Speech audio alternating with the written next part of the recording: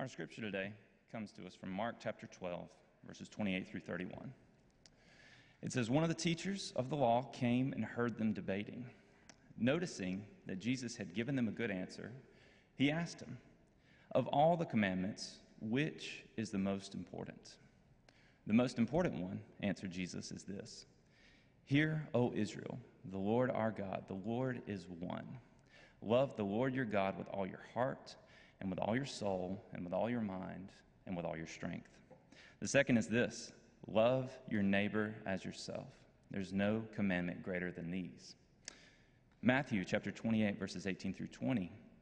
"Then Jesus came to them and said, 'All authority in heaven and on earth has been given to me. Therefore, go and make disciples of all nations, baptizing them in the name of the Father, and of the Son, and of the Holy Spirit, and teaching them to obey everything I have commanded you. And surely I am with you always to the very end of the age.'" This is the word of God for the people of God. Thanks be to God. You may be seated.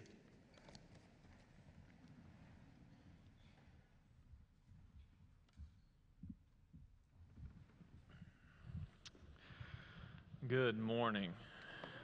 What an amazing day already. If you're a guest here with us today, thank you so much for being here.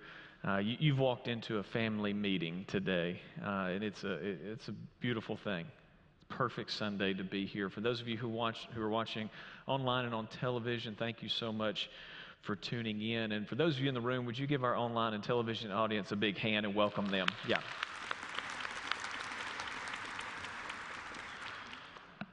One announcement as we're getting started here this morning. I'm very excited. On November 29th, you want to put this on your calendars. November 29th, that's a Sunday. It's the first Sunday of Advent. We're going to start a 20-week sermon series. Yes, that's right, 20 weeks through the Gospel of Matthew. It's going to take us all the way to the Sunday after Easter.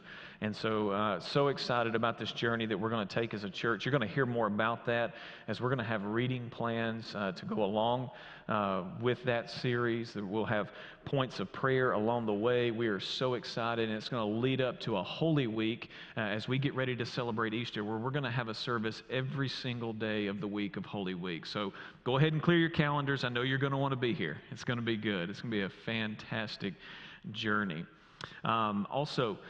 Today is Commitment Sunday, as we have said. I think there's no better day to have Commitment Sunday than when we're celebrating all of those who have gone before us. We are standing on their shoulders. The people who we celebrate today have paved the way for us to be here, sit in this room, and do what we do, and we are so thankful. Also today is the International Day of Prayer for the Persecuted Church. We're reminded today that there are Christians all around the world. They do not get to gather like this. They do not get to walk around and carry Bibles. They don't. They don't get to walk around with commitment cards with the name of Jesus on them. They don't. But we do. And I'm so thankful for the freedom that we have in this country to come and worship the King of Kings and the Lord of Lords. And so we want to remember them in prayer as well. As we get started, would you pray with me? Father, we thank you for this moment right here, right now. Wow, what a morning. Lord, we thank you for all those who have gone before us, who have finished their race. We thank you for all of their labors because we are the beneficiaries of those. Thank you, Lord. Lord, we lift up the church, your universal church, all around the world, especially those who are persecuted today. Lord, I thank you that your hand is upon them. May you keep them safe. May the gospel continue to spread as it is doing rapidly. Lord, would you continue to bless your church? And Lord, now would you help us receive what you have for us this morning? We pray this in Jesus' good and powerful name. And everybody said, Amen. When Emily and I were dating, we were both in college, and she worked at Hallmark in the mall. And I would go over and we would have dinner, in the afternoon together. And many times she would bring, something from home, and I would bring something like, a McDonald's fish sandwich. It was on the diet plan. And, but one night I said, I want to get something nice. You know what I mean? I want to get something classy. I want to get something sophisticated, elegant. The most elegant thing I could think of was seafood. So I said, that's what I'm going to do. I'm going to get seafood. And that's what I did. I went and picked up the seafood and walked into the mall, headed to Hallmark, carrying not one, but 2 bags seafood. I walked in and people started noticing my bags. They could tell I really went out of my way for this one, you know. And I knew what they were thinking. There was a young couple about my age, and I knew exactly what they were thinking. She looked at the bags and she thought, oh, my boyfriend bought me heavenly ham. I wish I had seafood. The boyfriend was thinking, oh, should have bought her seafood. That guy knows what he's doing. I knew it. Saw a gentleman a little older than me. He looked over, saw me carrying not 1, but 2 bags of seafood. You're talking about shrimp, crab. I knew what he was thinking. He was saying, ooh, man, he splurged. He knows how to take care of his woman, yeah? So I didn't walk into Hallmark, I strutted into Hallmark. And I strutted into Hallmark with my 2 bags from Captain D's.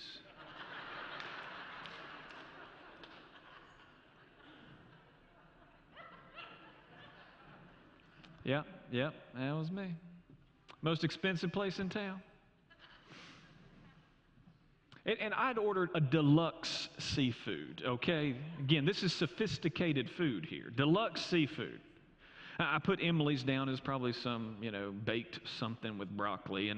But I ordered right. I got a deluxe seafood. And you know what a deluxe seafood is from Captain D's? You're talking about fish. You're talking about shrimp. You're talking about crab-ish meat.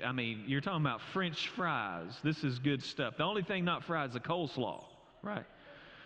And so I walk in, and I get Emily's plate ready, and I pull mine out of the bag, and it's heavy. Oh, this is good. It's heavy. This is wonderful. A deluxe seafood is supposed to be heavy. Are you with me? And then I set it on the table, and then I smell it. Oh, the grease. Oh, it's fabulous. I had a chest pain right then, and I just ignored it. And then I opened it up. In Houston, we have a problem. Because I don't have a deluxe seafood. Oh, no. I got a few pieces of overcooked fish and about 500 French fries. Captain D's let me down. Big date night. So I did what any Christian would do, and that is I harbored hard feelings for a few years and talked bad about them behind their back. And some of you will get that on the way home.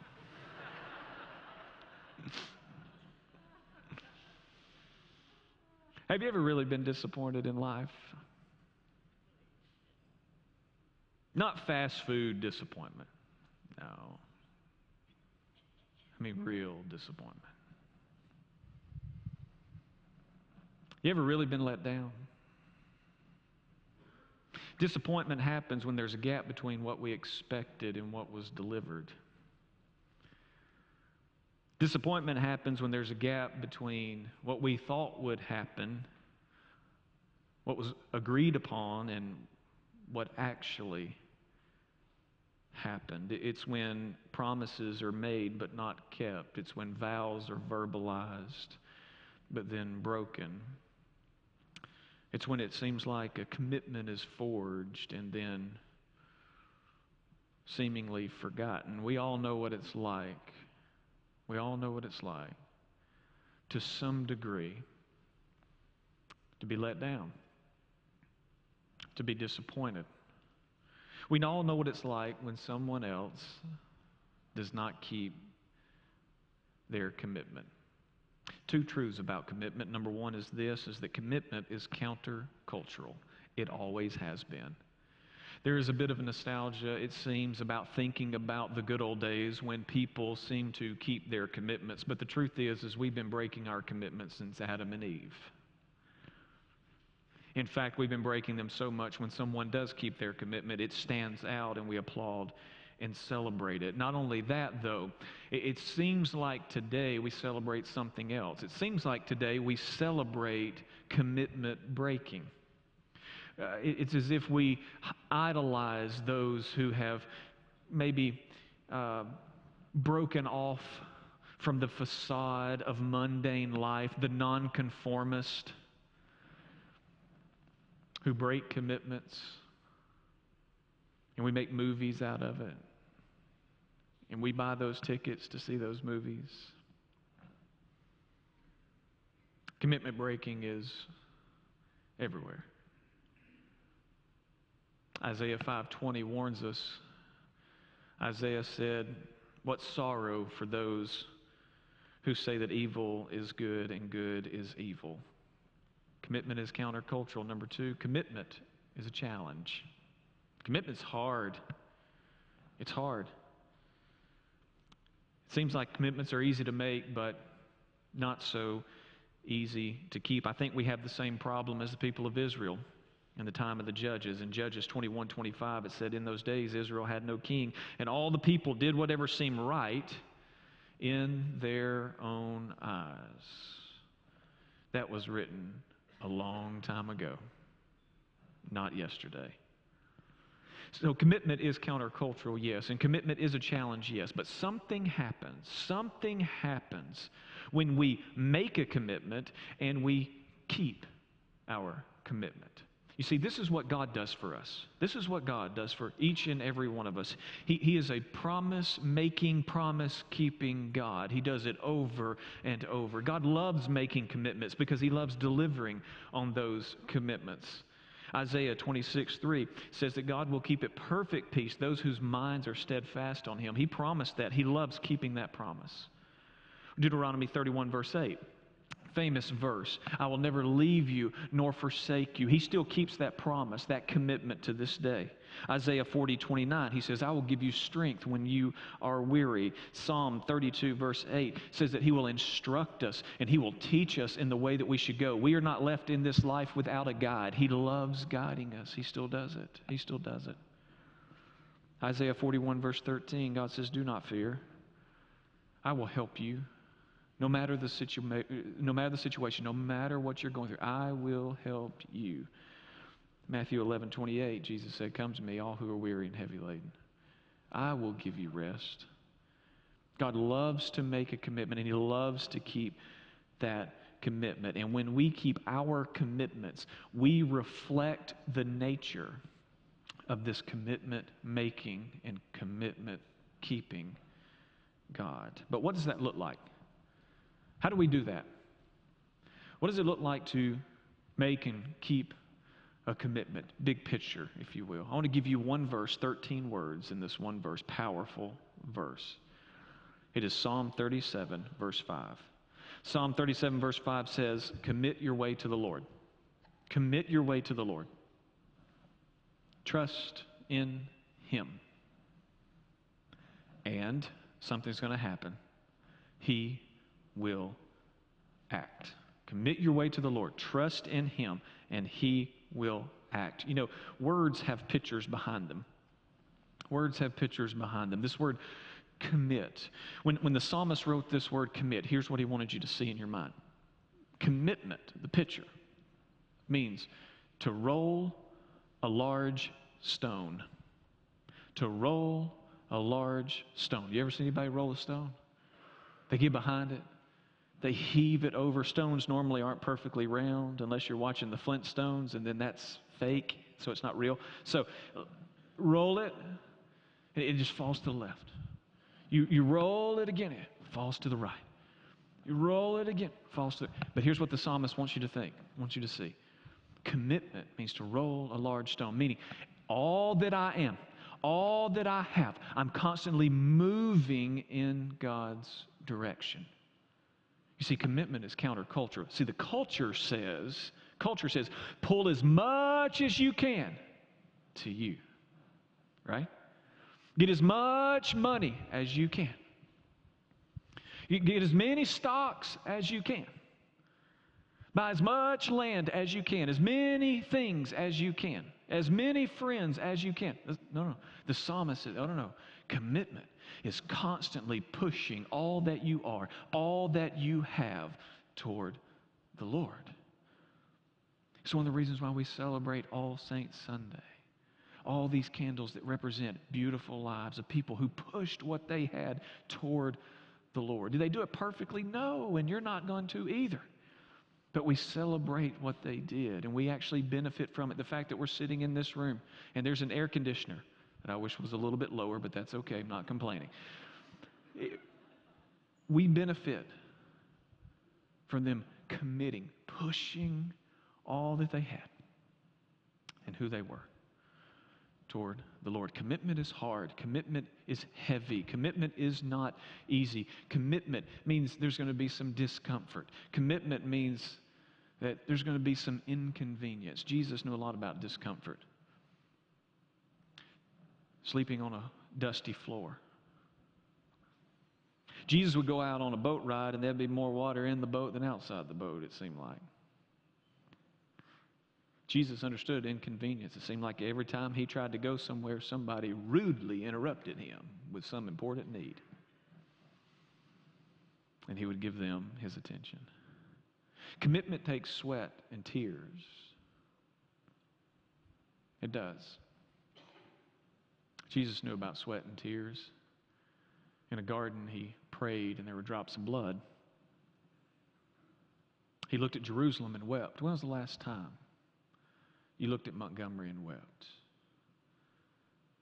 The river region, and wept and said, I want to reach them for Christ. Commitment is hard. But here's why we do it. We commit because we trust in Him. You only commit to what you trust.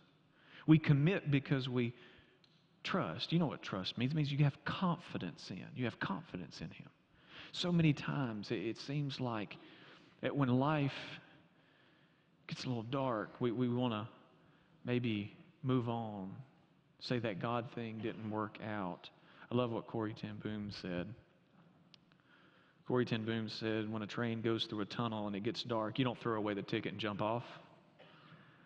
No, you sit still and you trust the engineer. And when life gets a little dark for us, we stay committed. Stay committed. Keep moving all that we have, all that we are toward the Lord. We stay committed, but we trust the master engineer. We commit because we trust. And then the promise is, when you commit because you trust, God will act. He will act, and He will never let you down. I make you that promise. He will never let you down. That is not a promise of the absence of pain. It's the promise of the presence of a Savior in the midst of whatever pain may come. But He'll never let you down.